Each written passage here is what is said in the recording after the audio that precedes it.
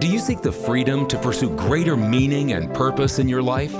Is there something that you're passionate about that you'd like to support by giving time, talent, or money? Do you seek a level of financial freedom to live an ideal life as you uniquely define it? Welcome to the Money and Meaning Show with Jeff Bernier, a show dedicated to helping you gain the confidence and freedom to lead a life of personal significance and help you get your actions and resources in alignment with what matters most.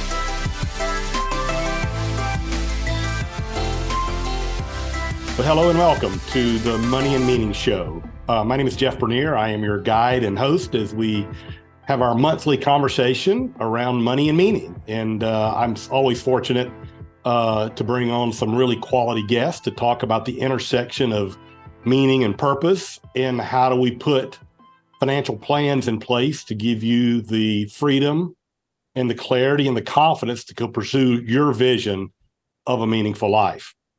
You know, I heard a motivational speaker at some point say, you know, you'll be the same person in 5 years as you are today, except for the people you meet and the books you read. Well, my guest today meets a lot of really cool people, and he reads a lot. He's very well read. So I'd love to introduce to you my guest today is Benjamin Felix, who is the head of research at PWL Capital, a Canadian wealth management firm. You may recognize the name of the firm. I had his co-host of his podcast, The Rational Reminder Show, Cameron Passmore, on earlier, probably a year or so ago. But at any rate, Ben co-hosts the Rational Reminder podcast. He also has a very active YouTube channel. He joined PWL Capital in 2013 after completing a degree in mechanical engineering, an MBA in financial management. He is a CFA charter holder and a CFP professional. And as you'll find in a moment, he is really passionate about the science of investing, as well as a lifelong learner. So thanks for joining me today, Ben. Great to have you on. Yeah, thanks for having me on. Yeah, it was really cool. I told the audience when I had Cameron on that I had met Cameron at the Future Proof Conference almost 2 years ago, and have just been a follower of you and Cameron and the work that you guys do on the Rational Reminder Show. So so happy you could spare a few moments to share some thoughts with us. But where I like to start is, you know, about you. Would love for the audience to hear a little bit about your background and your career path and your family and how you got involved in the work that you do. Yeah, sure. Sounds good. So as you said, I'm reiterating a little bit here, but I'm a portfolio manager, head of research at PWL Capital, which is a firm up in Canada. I did study mechanical engineering on a basketball scholarship, actually, at Northeastern University in Boston. We've met in person, Jeff. You know that I'm pretty tall. Yep, I did. Yeah. I came back to Canada after that, so did the engineering degree in Boston, then moved back to Canada. Started an MBA in finance, and that kind of led me into working in financial services. And through that, I cold called Dimensional Fund Advisors, just saying, I found out about you guys. I want to be able to use your funds. And at that time, they shut me down based on the firm that I was working at. I see. But I mentioned on the call with the guy that I spoke with at Dimensional that I liked that they were using the Fama and French three-factor model. And I guess it struck the guy as odd that this guy at a mutual fund dealership was asking about the three-factor model or saying that he liked the three-factor model. So that stuck with them. And because it stuck with them, about 6 months later, Cameron went to Dimensional and said, I'm looking to hire an advisor on my team. Do you know anybody? And my three-factor model comment made them remember me and had them ask if I wanted to be introduced to Cameron. And I, of course, said yes. And that was about 10 years ago now that I met Cameron, and we've been working together ever since. So that's Gotcha. That's my professional story. And of course, since that time, you became a CFA charter holder and continued a deep dive into the academic side of how we do what we do for investors. You know, I think it's interesting, like the Dimensional folks, and our audience is well aware of Dimensional. We have a lot of Dimensional resources on, as I know you do. But it's kind of interesting at the previous firm you were with.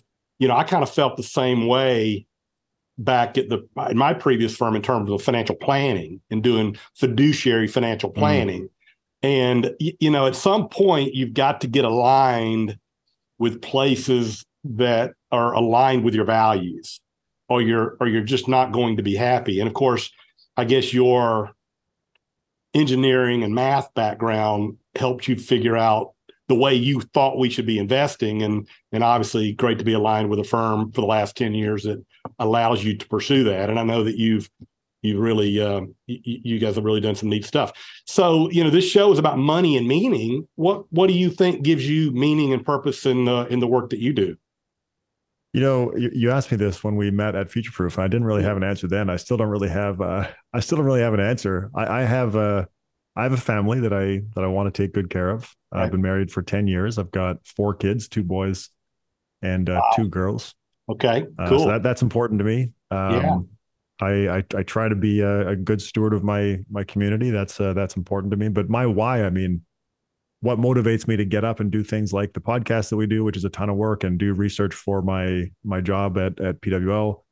I don't have a great answer, to be honest with you. I have an internal drive to do stuff every day, to accomplish something every day. I've kind of always had that. That's what allowed me to play basketball at a high level. And that's it. So other than a family and all the stuff that most people would say is important to them, I just like to accomplish something every day. Yeah. Well, I think that's a great answer. Well, it's obvious from the work that you guys put into the Rational Reminder show and the volumes of things that you read and research. You obviously have a passion for learning and understanding. And through your YouTube channel and of course the podcast, I know you're obviously passionate about teaching. Because you teach a lot. And so just for the audience, the name of the show is the Rational Reminder Podcast. And then talk about your YouTube channel quickly. What is the name of the YouTube channel? It's right Common Sense Investing? It's just, we started calling it at the very beginning. It was called Common Sense Investing. That was the name of the series. But over time, I just call it it's my name. The channel is called Ben Felix. And okay, so just Google Ben Felix YouTube, and you'll get a lot of content. So, how did you get started in that world? How did you get started in wanting to share all of this in the public domain? And how did you get started with the podcast? So it's one of the things that I was attracted to about PWL. When I was working at a mutual fund dealership, I had a blog. I'd started writing a blog. I guess even back then I was interested in sharing stuff that I was learning. Yeah. So as I was taking my MBA courses and as I was learning things about investments, I was writing blog posts. And that's actually when I met Cameron and he looked me up on the internet, one of the things he found is my blog. And that was, according to Cameron, one of the things that he liked about me, that I had this ability to communicate ideas through writing. And that's something that's been part of PWL's DNA for a very long time. We've had a couple of advisors that were very successful growing their practices through blogs. Right. So very, very good blogs in Canada, very well known. And so that to me was amazing as part of PWL's DNA. And when I joined the firm, I started blogging on the PWL site. And then at some point, I guess it would have been 6 or 7 years ago, PWL had this initiative to support video content. I see. They basically said, anybody that wants to come forward, put their hand up and make video content, we will fund the production. And we even had an external sort of coach that we hired to help on content ideas and editing and stuff like that. Right. So I put my hand up, but I was the last one to do it. We had a bunch of people at PWL that started YouTube channels. I think only one other one is still going today, and it's not being posted on super actively. I was the last one to start, and mine's still trucking along now. So it was really just PWL supporting one of the things that had made the firm successful, which was content, and supporting it in the video format. And that's kind of it. Yeah. And then how did that morph into the podcast? Well, we had the momentum on my YouTube channel started picking up, and it was like, okay, this is interesting. People are interested in content. Yeah. what we have to say and the way that we're saying it and all that kind of stuff. So I remember distinctly walking to Cameron's office one day, which I used to do a lot, but when we're fully remote now, we used to be in an office. So I used to walk into Cameron's office all the time to chat to him about stuff. Now we talk on Teams and Zoom, I guess, or text. I don't know. Right. I don't know if it's quite the same, but anyway, so I walked into his office and I was just like, hey, why don't we start a podcast? And Cameron was like, all right, let's do it. And so we ordered microphones and we ordered some recording equipment, which we no longer use. We've evolved away from what we started with. Yeah. We wrote notes for an episode and sat down and recorded it. And I think we screwed up the first recording, actually. I think we had the wrong mic channel on or something. So it sounded anyway. So we re-recorded that one. But ever since then, we've written notes for episodes every week and recorded something every week. And our process has probably gotten better, but it all started there. Well, you have created an incredible audience and a community, but you also have the ability to get some phenomenal guests. I mean, you've had Nobel laureates, you've had well-known authors in our space, you've had some of the top minds in academia talking about our work. And what I'm going to ask you now is probably an unfair question. I know you just did your 23 wrap-up show, I guess maybe in December or January, but can you give us a couple of takeaways for maybe some guests you had last year that were impactful to you? I mean, if I think back to what are the big things that we've learned, it's really hard to say. Like you said, it is an unfair question. But I think that I can abstract from it a little bit and just think about one of the common themes on investments. I'll start on investments. One of the common themes on investments is that nobody agrees. I mean, we've talked to so many experts a lot of them work for competing firms, so that may help to explain some of this. But we've talked to many, many experts in academia and with practitioners. Nobody really agrees on what the best way to invest is. So I think that's really important. However, the one thing that I think there is agreement on, at least in the guests that we've had on, is that as a starting point, owning the market portfolio using something like low-cost index funds is a pretty good starting point for most people. How to be different from the market, that nobody agrees on that. You talk to 5 different experts, they'll tell you 5 different things, but at least people who think in an academic way, if you ask either a practitioner or a researcher, an academic researcher, there will be some sense of agreement that owning the market is a pretty good starting point for most investors. Yeah. You know, I had the same takeaway when I read, Josh Brown and Brian Portnoy's book, How I Invest My Money, where they interviewed advisors on how they invest their money. And it is all over the board. Yeah. I mean, there's no, and so while the academic rigor and the research that you hope to put behind your work and we hope to put behind ours provides a foundation, even that foundation is not agreed upon if you talk to most if you talk to most advisors who serve the retail public. So, I don't think there's universal acceptance even of some of the academic work that you and I are aligned with. But even those that think kind of like we do, it is interesting how different some of the perspectives are. I can see that as a theme listening to some of the shows this year, because you've had some really great academics as well as like I said, authors and practitioners that have their own take on a foundational belief.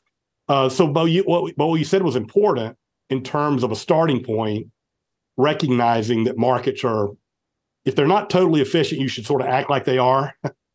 Yeah. And I guess that's sort of where you guys start in your investment process as well as we do. I know this is a little bit of recency bias because you had Professor Cedarberg on just recently, I think for a second or third time. And I think his 2 episodes really struck with me. Do you mind if we talk about some of his research for a moment? Because I thought that was... Let's do that. I do want to say, though, the other big learning from Rash Reminder guests and just the work that we've done is that there's so much more. And I know you agree with this. I mean, just based on the introduction you gave and the name of your show, there's so much more to financial planning and there's so much more to portfolio management than the stuff that can be quantified. We've talked to so many people with expertise in areas of well-being and human nature, motivation, all that kind of stuff. And all of those things are so important to the way that we approach financial markets and the way that we give advice, but it's not going to show up in a, portfolio optimization or even in a technical financial plan. So that's one of the other big takeaways.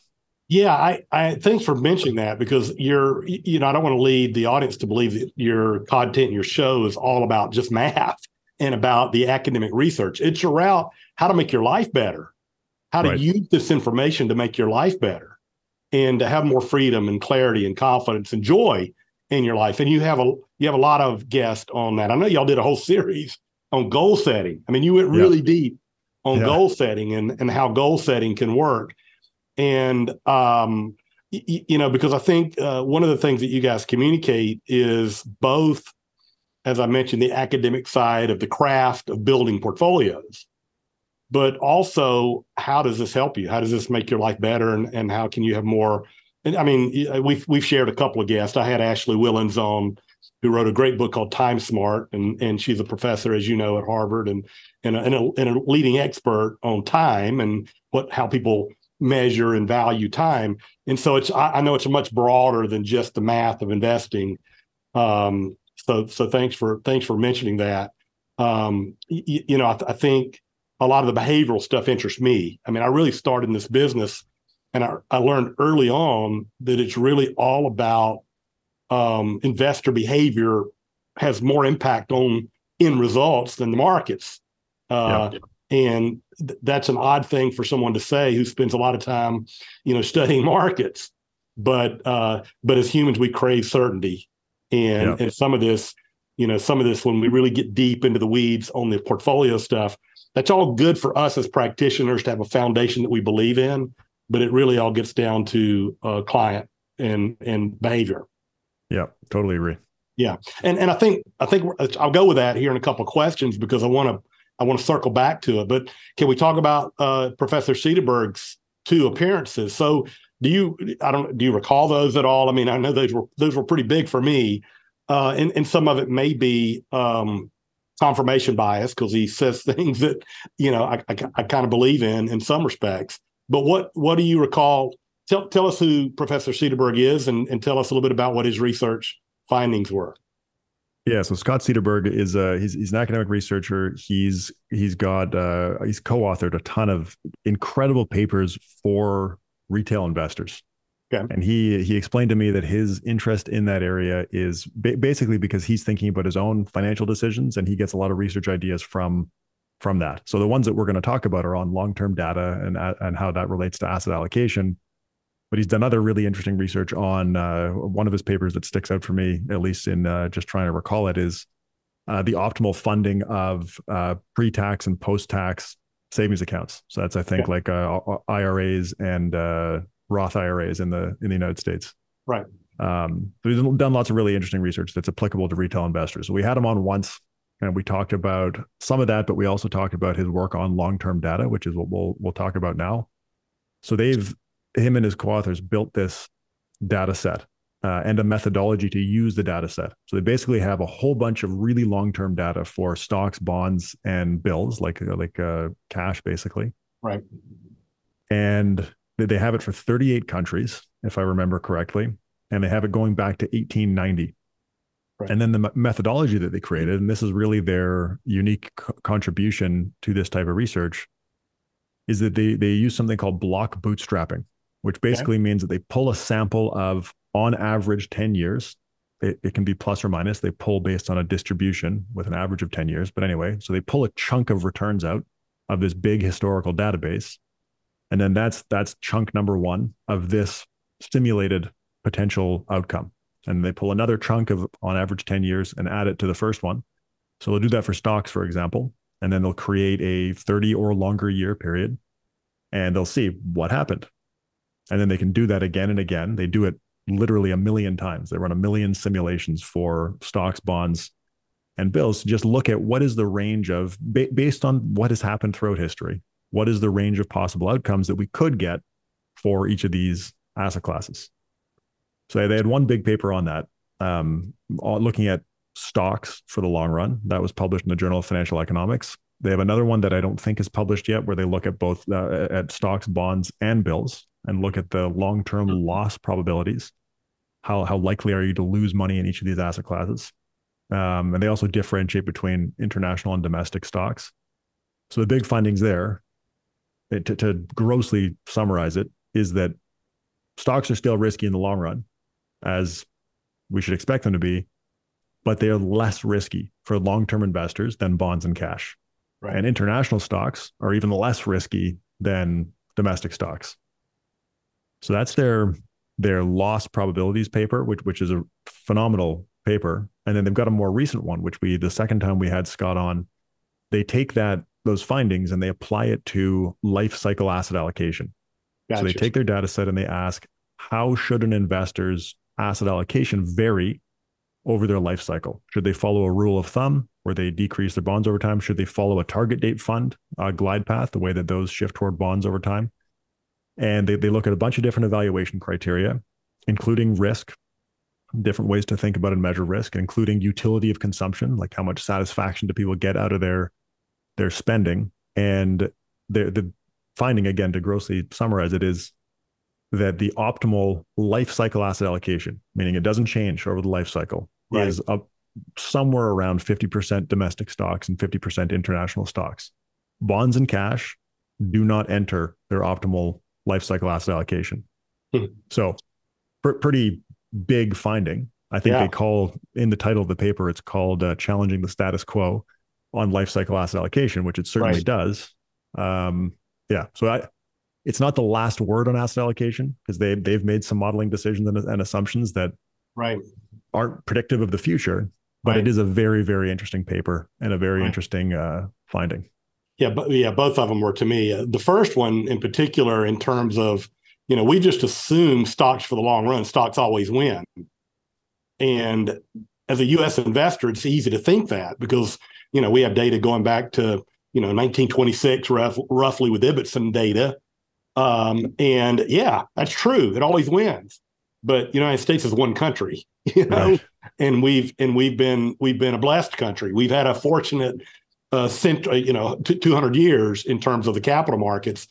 So if you study Professor Cederberg's work, you either say, okay, I'm just going to be really myopic and assume that the U.S. is all that matters, or I'm going to be a little bit more conservative and say, this is not the only data that matters. We should look at capital markets all over the world. So to me, and even if that stock's had a 13% failure rate, they earn less than inflation over a 30-year period. Right. In some of these examples. So at first, when I read that, I said, man, that's really high, because we always assume, stocks for the long run, you'll never lose money in stocks. Yeah. Well, according to his study, you would have lost money in stocks over 30-year periods 13% of the time. But the punchline is, it's much worse even in bonds and bills, So while that's bad, it's still better than your outcomes in cash and bonds. And I think the big takeaway on it was, the inflation is the problem. You've got to have asset classes that, inflation drives the result. So that was the first paper for me. And again, being a believer in the value of being an owner of the world's great businesses, obviously it was sort of singing tunes that I like to hear. But I think as an investor, we have to say, okay, do we just want to use U.S. data and assume that the next 100 years is going to be like the last 100 years because we just happen to be born in a you're in Canada, but as a U.S. investor, which most of mine are obviously. And then the second part obviously had to do with the distributions. And even though I think you mentioned the 50-50 portfolio dominated, 50 U.S. equities, 50% international equities. 50 domestic. So the way they treat domestic is it's a representative domestic country. And it's basically, the big difference is the currency. So they model domestic stocks as they pull a block of a country's returns and they measure it in that country's currency in real terms. Yeah. And then over the same period, they'll pull the block of international returns. And what international consists of is all of the other countries, excluding the one that we just pulled for domestic. So it's basically the market cap excluding the domestic country. Gotcha. With the foreign currency contribution to the returns. Gotcha. So domestic is not U.S. It's the country you live in. It's correct. It's a And representative international are all the domestic countries country. you don't live in. Yeah. And the benefit there, as you mentioned, was the currency is a hedge against inflation. Having external currencies are the hedge. So the big takeaway for an investor is having an internationally diversified portfolio provides some local inflation protection. If you believe that the U.S. going forward, or Canada, in my case, going forward, will behave like the representative domestic country, then yes. But if you believe, like you made the point earlier about U.S. exceptionalism, if you believe the U.S. is going to continue to be exceptional, which I mean, those episodes that we've done with Scott and the other coverage that I've done of his research has stirred a lot of online discussion. And a lot of the people discussing it basically take the position that, well, the U.S. is going to continue to be exceptional, so this research is bunk. That's an interesting position to take. I like looking at all of the data and saying what would a representative domestic country do, assuming that there's nothing special about the U.S. going forward. Right. And it's an interesting question, because the U.S. continues to be exceptional, but the big question investors have to ask is whether that exceptionalism is incorporated into current prices. Because if it is, well, the U.S. can continue to be exceptional economically. The returns of U.S. stocks will not necessarily continue to be exceptional if the current exceptionalism is already priced in. Right. Yeah, I think what confuses me a little bit on some of the parts of the paper, because I tried to get through the paper, is when you try to take into account the home country bias, because he shows that there is some reason to have home country bias, but what that level is it's hard to hard to understand what the appropriate home country bias is. But the big takeaway was this 100% equity portfolio dominated, globally diversified portfolio dominated any other combination, including the default that we're put into in our 401k plans and target date funds. Yeah, definitely. And so at least it raises the thinking. But the challenge of that in his data, and it's common knowledge in the U.S. too, because we've had 3 significant events of 50% greater than 50% declines, is in an all equity portfolio, you've got to be psychologically prepared for a 50% decline or greater. Is that a fair statement? It's absolutely fair, and Scott acknowledges this when we talk about it with him on our podcast. We asked him about the behavioral aspect, and he agrees that's going to be the constraint. And he made the comment that, I don't remember what his specific words were, but he basically said that in his model, the investor behaves exactly the way he tells it to, the way that he simulates them to behave. But will a real investor actually behave that way? I think that's much less obvious. And one of the important things in the retirement paper and then in the life cycle investing paper was that the outcome for the 50-50 stock portfolio, for the 100% equity, 50% domestic, 50% international, was much more volatile. It had much larger intermediate drawdowns. So during your investment lifetime, you had much bigger portfolio declines and much more volatility. Despite all of that, it gives you a much better outcome in their data. Yeah. But you have to live with a much more intimidating portfolio, including in retirement. Yep. Yeah. So do you think most investors can handle that? Well, we know they can't. So most investors, if you look at in the aggregate data, investors underperform the asset classes that they invest in quite significantly. Like if you just look at broad equities, their investors are on average losing about 2% to bad timing decisions, 2% per year of their returns. So that's a big drag on performance, and presumably would somewhat change if we chop 2% off the equity premium in Scott's research, I would assume it would to some extent change the conclusions. Yeah. That performance drag is even worse for specialized asset classes. Like if you look at sector funds or even growth stocks, they underperform even more relative to 3 to 4% that investors are giving up to poor timing decisions. So we know in aggregate that they can't stick with a volatile portfolio. Yeah. So that's just kind of where you have to bring the academic into the real world with real people that you actually work with and assess that. It's kind of interesting when you did the recap episode, a few weeks ago. I think the very next episode was the one you had with Nobel laureate Bob Merton, who has a whole different take. And this is kind of what you were speaking to about there's no agreement. Right. But he's got a whole different take on how to measure risk. So the Professor Cedarberg was sort of measuring risk on real sustainable incomes.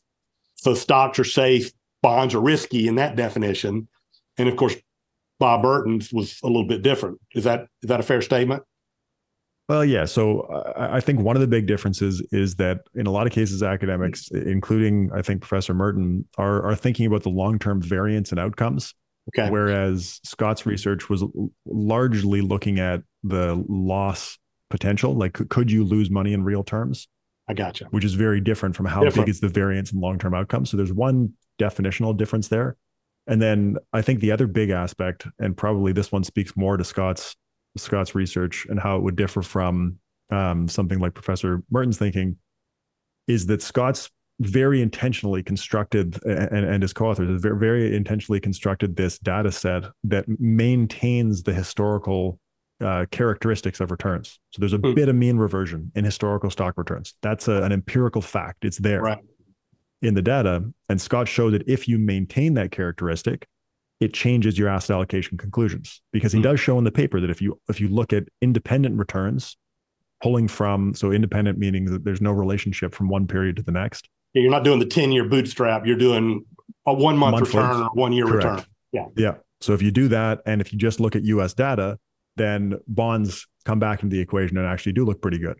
But if you look at the global data and do the 10-year average bootstrap pulls, that's where the mean reversion kicks in, and that's where stocks start to look really good in the long run. So that's another big area of disagreement, where if we say that we don't actually think that there's going to be mean reversion in stock returns going forward, stocks get a lot riskier.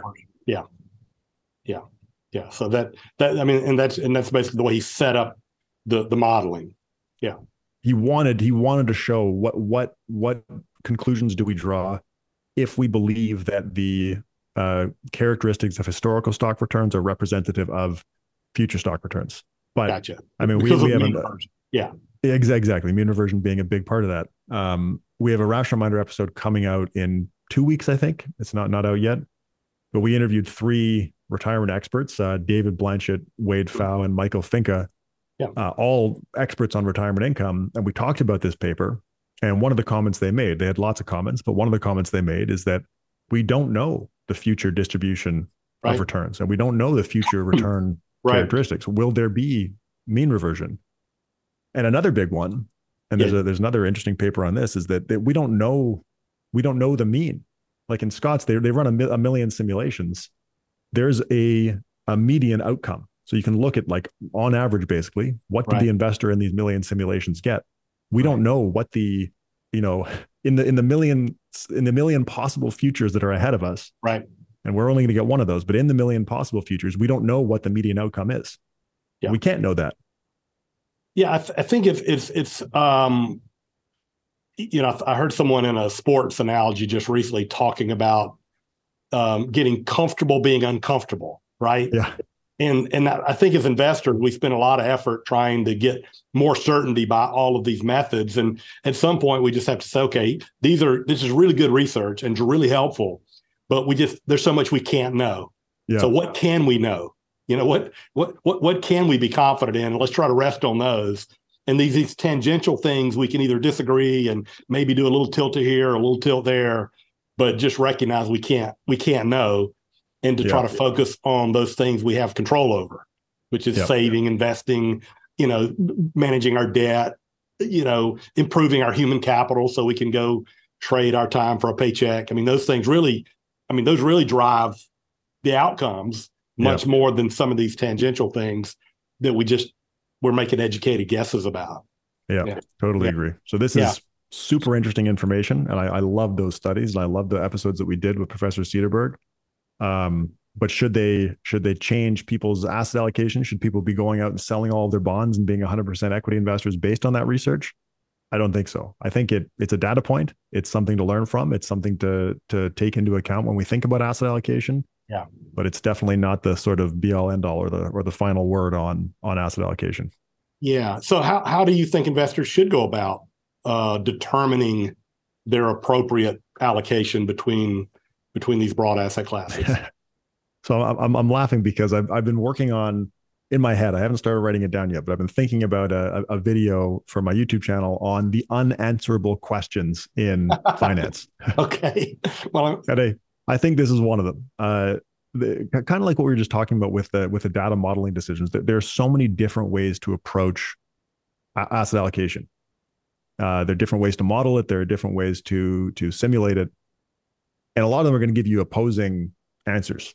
There's even different theories will give you opposing answers to what the optimal asset allocation for an individual investor should be. And then even within that, even if we pick a methodology and say this is the methodology we want to apply to define your optimal asset allocation, even that can give you materially different answers if you change your assumptions. Just like we were just talking about with Professor Cederberg's research. If you turn off mean reversion, your optimal asset allocation is different than if you turn it on. Right. So that's really hard. I mean, how do you pick a portfolio based on that? I think you have to have a portfolio that's going to help you achieve your long-term goals, which really just means that's going to earn more in investment returns than inflation, so that you don't have to save 80% of your income to be able to eventually retire. Right. That's really investment returns allow us to save less of our income while we're working, to consume more of our income while we're working, and still be able to fund our consumption in the future. So they need to help you do that. Does that mean you should have more stocks or bonds? I think that part's much harder to answer. But then the other big piece, and this is one of the things that you were just asking about a minute ago, is that we have to be able to stick with the portfolio. So it has to help us achieve our goals. Health being very subjective. It's going to help more or less depending on how much risk we take, of course, with a lot of uncertainty around that. But then we have to be able to stick with it.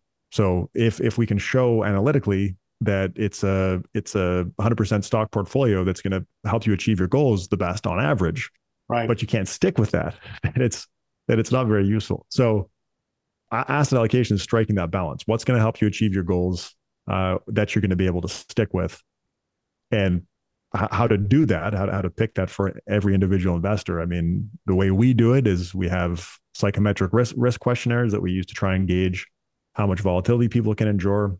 And then we talk about things like this. We talk about the data on stock and bond returns. We model in financial planning software how different asset allocations are going to impact people's expected ability to achieve their goals. Right. And then we talk about the risks of having different asset classes in the portfolio.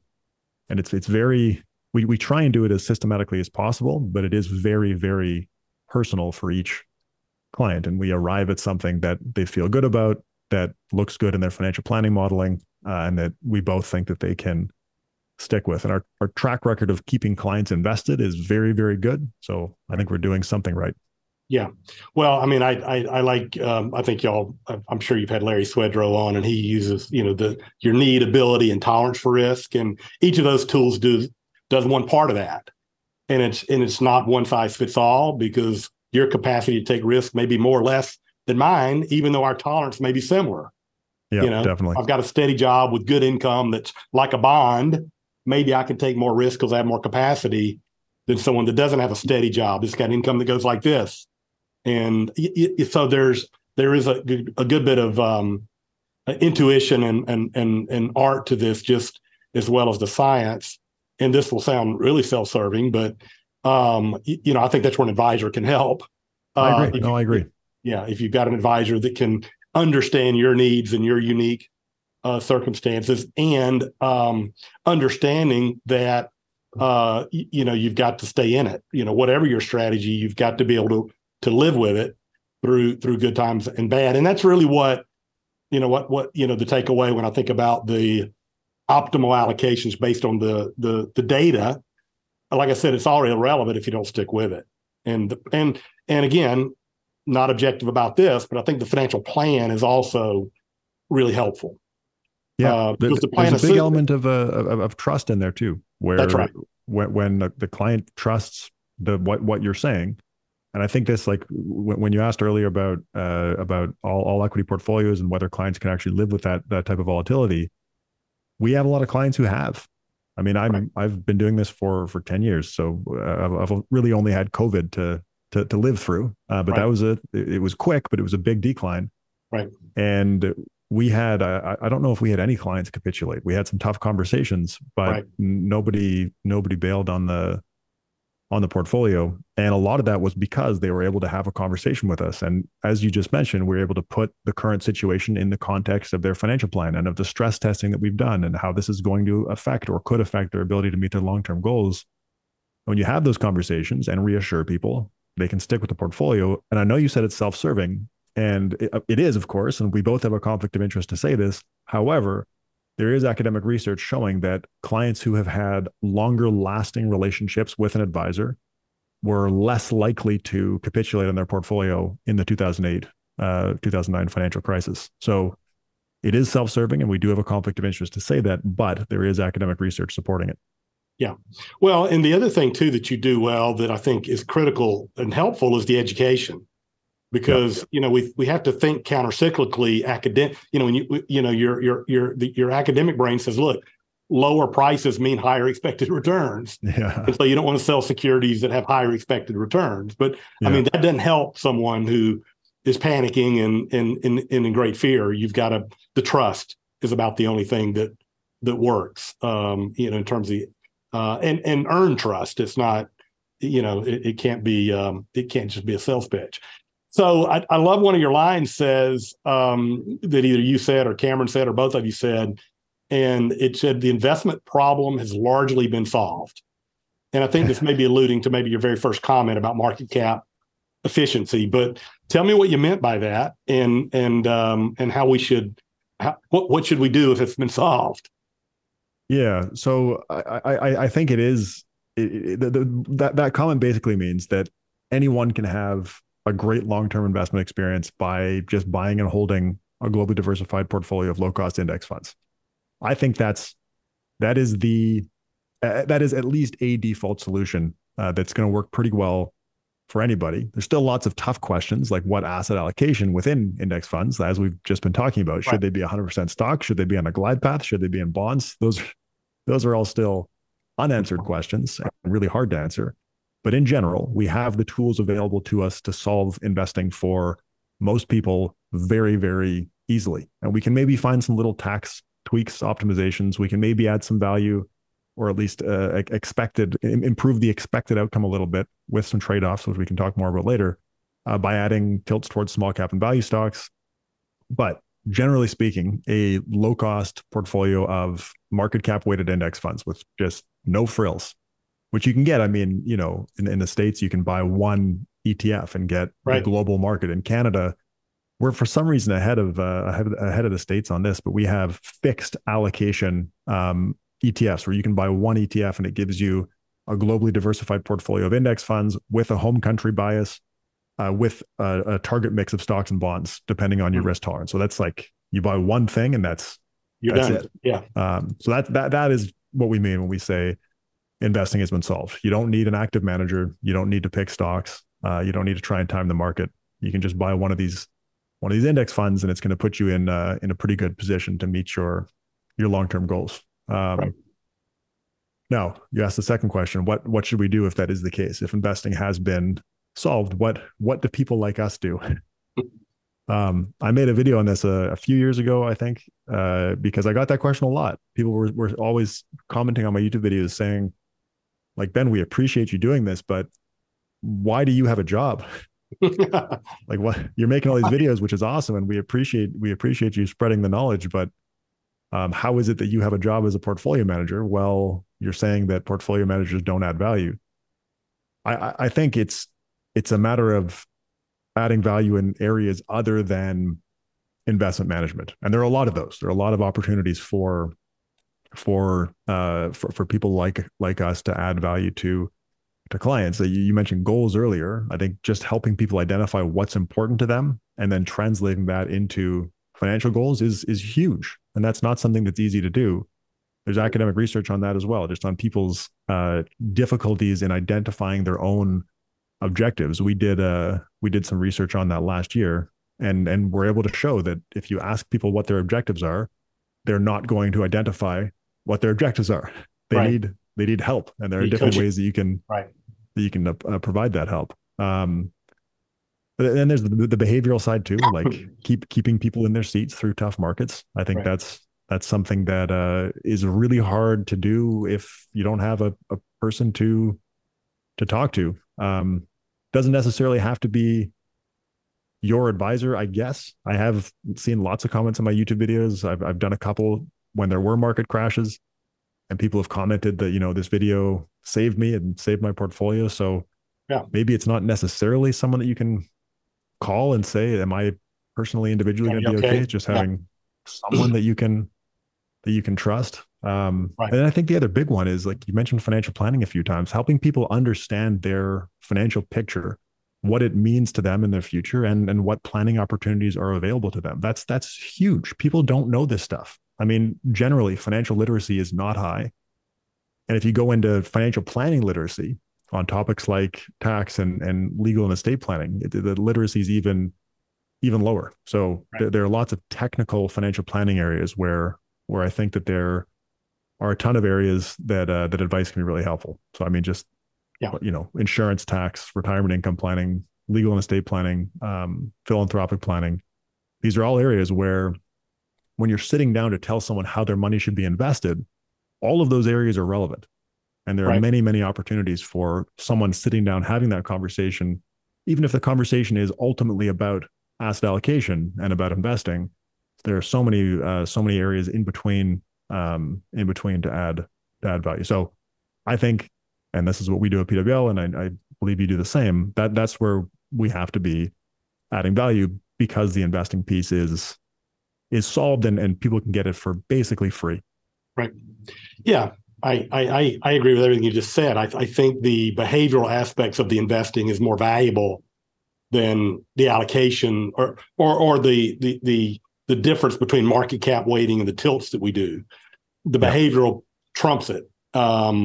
And as we mentioned, I mean, there's a big price to be paid for not bad behavior, but unfortunate choices in terms of when you buy and when you sell based on emotions and not logic, I guess. And of course, the estate tax and so forth.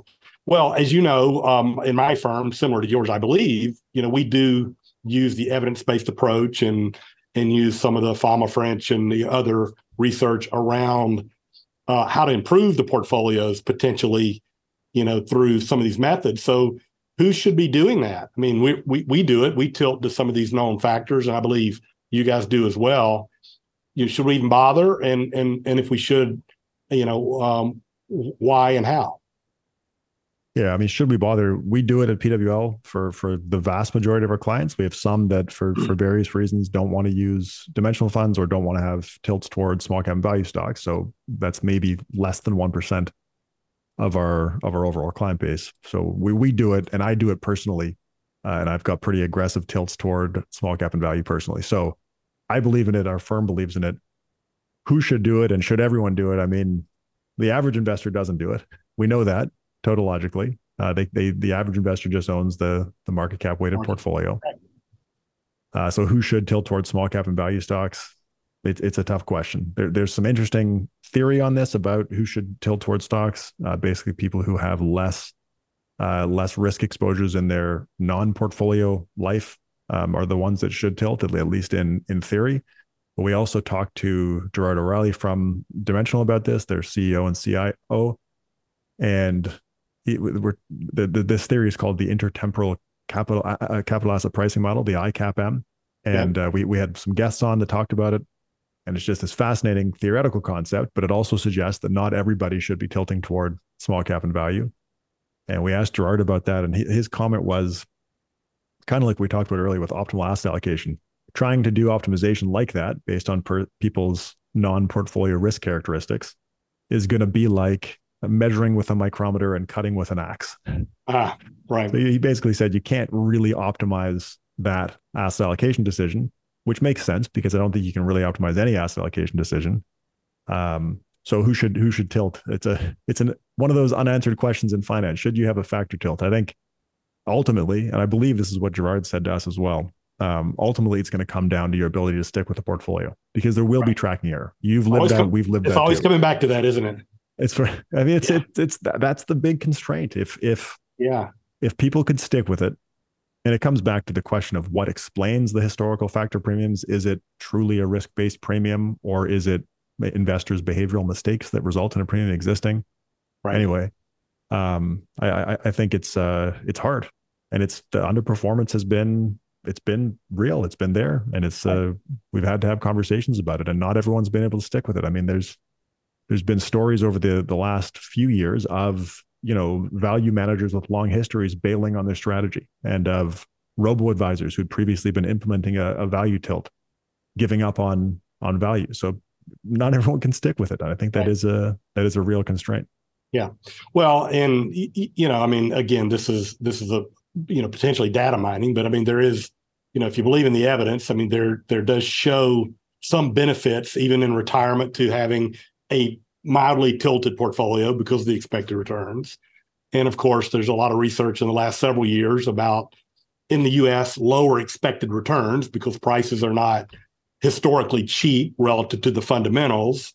And we had a 30-year tailwind with declining interest rates and a lot of other factors. So, as a fiduciary, I think you and I say, look, we believe that this is a way that can help people potentially improve their odds, and we should implement it if we believe in it, but educate clients to make them understand the risk and the trade-offs. And because it's not a free lunch, I mean, you're getting compensated for potentially more risk, and see if they're comfortable with it. So it can't be one size fits all, I think is what you would agree. The last thing I'll ask you, just because it's so topical, is, and I think you did either a YouTube episode or a show about cash.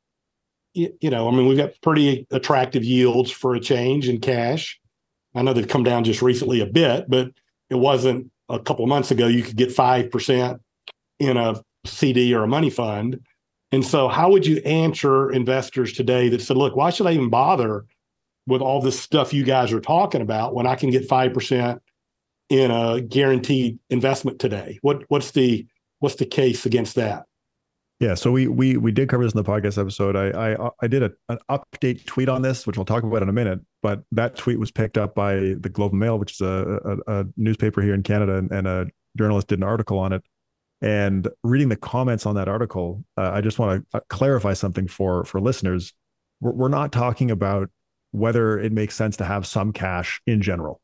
Right. Because it makes sense to have some cash for liquidity for various reasons. We're talking about, does it make sense to market time and switch out of stocks into cash based on yields, cash yields being where they are. There's some confusion about that when that article came out. So it is an important clarification. Yep. We're talking about whether it makes sense to time the market out of stocks and into cash based on cash yields. But the simple answer, and the data on this are pretty conclusive, is that stocks have higher expected returns than cash in all rate environments. That's it. So rates are higher, expected stock returns, that the risk premium you expect for owning stocks over cash remains roughly unchanged. And so your expected return in nominal terms gets that much higher. Your risk premium doesn't change, so you expect a higher return that roughly offsets the cash yield. So there's no real reason to say cash looks relatively attractive if the risk premium is constant. Now, Is it constant? Does it get a little bit smaller when cash yields are higher, when rates are higher? Maybe. We had one guest talk about switching between tips and stocks based on the difference in spread, and he was using Robert Merton's theory to justify doing that. It was all very interesting, but even in that case, the expected returns of stocks are still higher than cash and bonds in any environment. It's just how much higher, and does that matter, is the unanswered question, I guess. Right. But the other piece that I think is important is that cash doesn't hedge you against falling rates. So if expected returns fall and you hold cash, your cash stays the same in value. Its price doesn't go up, but you now have a lower expected return. Right. If you own bonds or stocks, because they have longer duration, they're more sensitive to changes in interest rates. If market expected returns fall, you would expect your stocks and your bonds to increase in price, which hedges you against falling expected returns. So I think that's an important piece. Yeah. Now, the tweet that I mentioned was just kind of funny, and it's super anecdotal, but it is still funny. I tweeted in August of last year the chart that I mentioned showing that stocks have historically higher returns than cash in all rate environments. And I wrote at the top, actually, what you said in your question, why would anyone invest in stocks with a 5% cash yield? And then I posted this picture. And I looked at those numbers again a couple of weeks ago. And across all stock equity asset classes, the returns from the time of my tweet until whenever it was last week or something had dramatically outperformed cash. So Right. Yeah. The long-term expectation and the historical experience played out over that period. Super anecdotal, but it was kind of fun to see. Yeah, I mean, there's a lot of layers to this. I think your caveat and your clarification that, look, that we're not talking about money you've got for emergency reserves or savings accounts or short-term portfolios, something you're going to buy in the next 36 months should probably be in cash. Right. We're talking about money you're compounding that you're going to live on for the next 30 years, or you're saving for retirement in 10, 20, or 30 years. And, the expectation is that stocks will outperform bonds and bonds will outperform cash, regardless of the interest rate environment. And it makes perfect sense because, again, you do have the reinvestment risk. When rates come down, you're going to reinvest at lower rates. And to your point, stocks and bonds react differently to falling rates than they do rising rates, so you're compensated by it. Well, this has been really cool, Ben. I don't know if you've got anything else you would like to chat about or share with my audience. I'd love to hear if you do. Any other things that you'd like to share?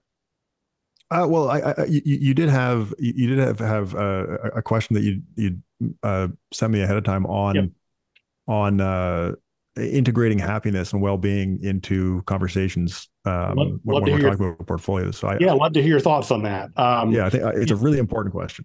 Okay. Yeah. Go ahead.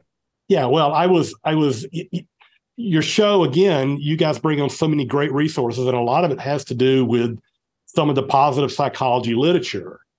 And I'll probably send out a link to your YouTube show where you talk about some of this.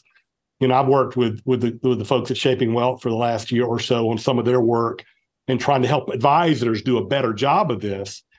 And like I said, you guys have had a lot of great shows on it and some great content about how do we integrate some of this research on meaning and purpose and happiness in our investment process and financial planning process. So I was just curious if you had some thoughts about that. So thanks for going back to that.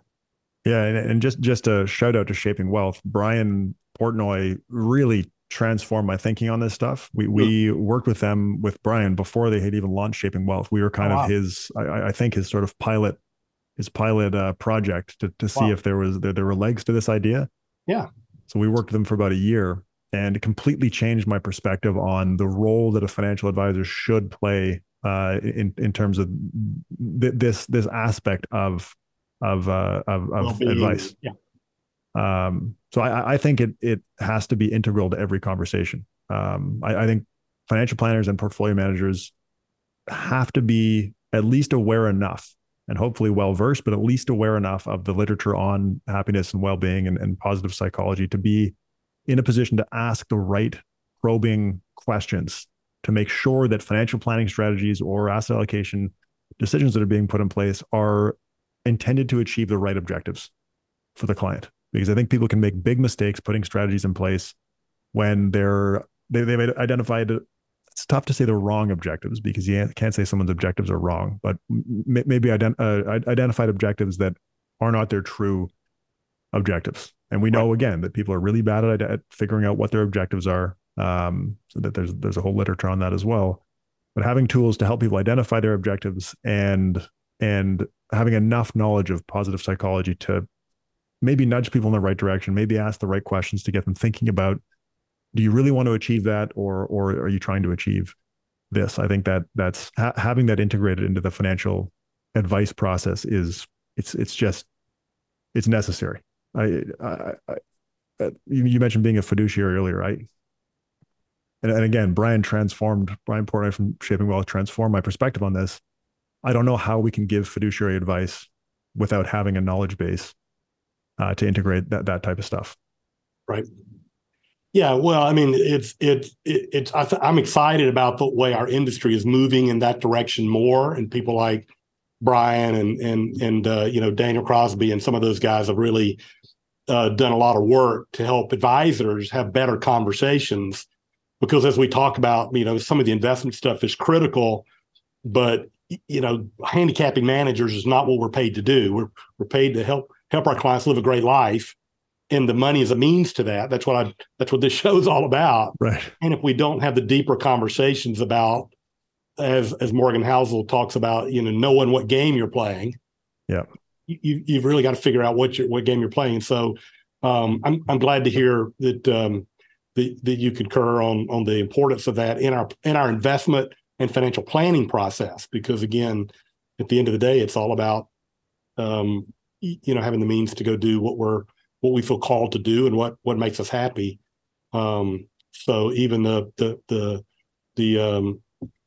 CFA math guys agrees with me on this. So that's good. Yeah, I like to have people on. Yeah. So thank you for bringing that back up. Anything else you have that you'd like to chat about, or are we good for here? Yeah. Up to you. I'm sure we can keep chatting, but it depends how long you want to keep your episodes. No, this is great. You've been awesome. Like I said, I might like to see if I could coach you into coming back at some point, but let me make sure people know how to find you, because again, I want them to know how to go get your resources. And I know you just started a new podcast. I don't know if it's just for Canadians, but tell me about your resources. So the name of the normal podcast is called The Rational Reminder. Yep. You can find it at every platform. So iTunes and Spotify and virtually any platform you want. If you search The Rational Reminder podcast, you'll find these guys. What are the other best places for people to learn more about you and some of your work? Yep. So I'm on YouTube, as you mentioned. So I'm there. The PWL Capital website has lots of resources. So anytime we do a white paper, we also post expected return assumptions for different asset classes that we use for financial planning. We post those on our website. So that's just pwlcapital.com. Okay. And then you also mentioned our new podcast. So that's been a really fun project. It's with a doctor, a physician who's still practicing, but he's scaled back his practice a bit to focus on a blog that he created about 5 years ago about financial planning for Canadian professionals. So generally targeted at people who have higher incomes in Canada, because their financial planning needs tend to be a little bit different. Right. Him and I had gone back and forth on a few really, really technical financial planning concepts where he'd been working on some research, and so had I. So we ended up collaborating. So I knew him through that. He'd been a guest on Rational Reminder as well, actually. And I sent him an email maybe about a year ago. His name's Mark, saying, "Hey, Mark, what do you think about doing a podcast together?" And he agreed. So we spent a bunch of time building out a curriculum. And it's different from Rational Reminder. Rational Reminder is perpetual. It keeps going. We find different topics to talk about. Money Scope, at least for now, is a fixed curriculum where we start with money and meaning and goal setting and living a good life. And we progress from there through saving and paying off debt and all that kind of stuff, to investing, and all the way through to estate planning, with a bunch of very, very technical financial planning topics that are more relevant to Canadians in between. So in general, the podcast is for anybody. Some of the episodes will be very Canadian focused. But it's an interesting project, trying to do a fixed limited run series of sort of a curriculum instead of an ongoing podcast. Well, thank you for all that you do, because I think you're serving the broader public, knowing that a lot of these people will never have any access to your firm, but back to your just trying to share information that can be valuable, and that's what I've tried to do here today a little bit. So thank you again, Ben. Hopefully I'll see you soon at a conference or out and about. But again, thank you all for joining for the Money and Meaning show today. Hope that you found this content useful. If you'd like to reach out to me, you can email me at moneyandmeaning@tandemgrowth.com. Please share the podcast to your friends, and go find what makes your heart come alive and create the financial means to do it. Thanks so much for being with us today. Thank you for listening to the Money and Meaning Show with Jeff Bernier, a show dedicated to help you gain the confidence and freedom to lead a life of personal significance and help you get your actions and resources in alignment with what matters most. We would love to hear from you. If you have any questions for Jeff or comments on the show, feel free to reach out to us at moneyandmeaning@tandemgrowth.com, or you can find us on the web at www.tandemgrowth.com. Jeff Bernier is the President and Chief Investment Officer at Tandem Growth Financial Advisors, LLC, an SEC-registered investment advisor. This show is a production of Tandem Growth Financial Advisors, LLC. All information discussed is general in nature, is provided for informational purposes only, and should not be construed as specific financial, legal, or tax advice. Listeners should consult an attorney or tax professional regarding their specific legal or tax situation. Listeners should not rely on the content of this podcast as the basis for any investment decisions. A professional advisor should be consulted and/or independent due diligence should be conducted before implementing anything discussed in this show. While information presented is believed to be factual and up to date, Tandem Growth Financial Advisors, LLC, does not guarantee its accuracy, and it should not be regarded as a complete analysis of the subjects discussed. Tandem Growth Financial Advisors, LLC, does not make any representations or warranties as to the accuracy, timeliness, suitability, completeness, or relevance of any information prepared by any unaffiliated third party, such as guests on the podcast, and takes no responsibility for the same.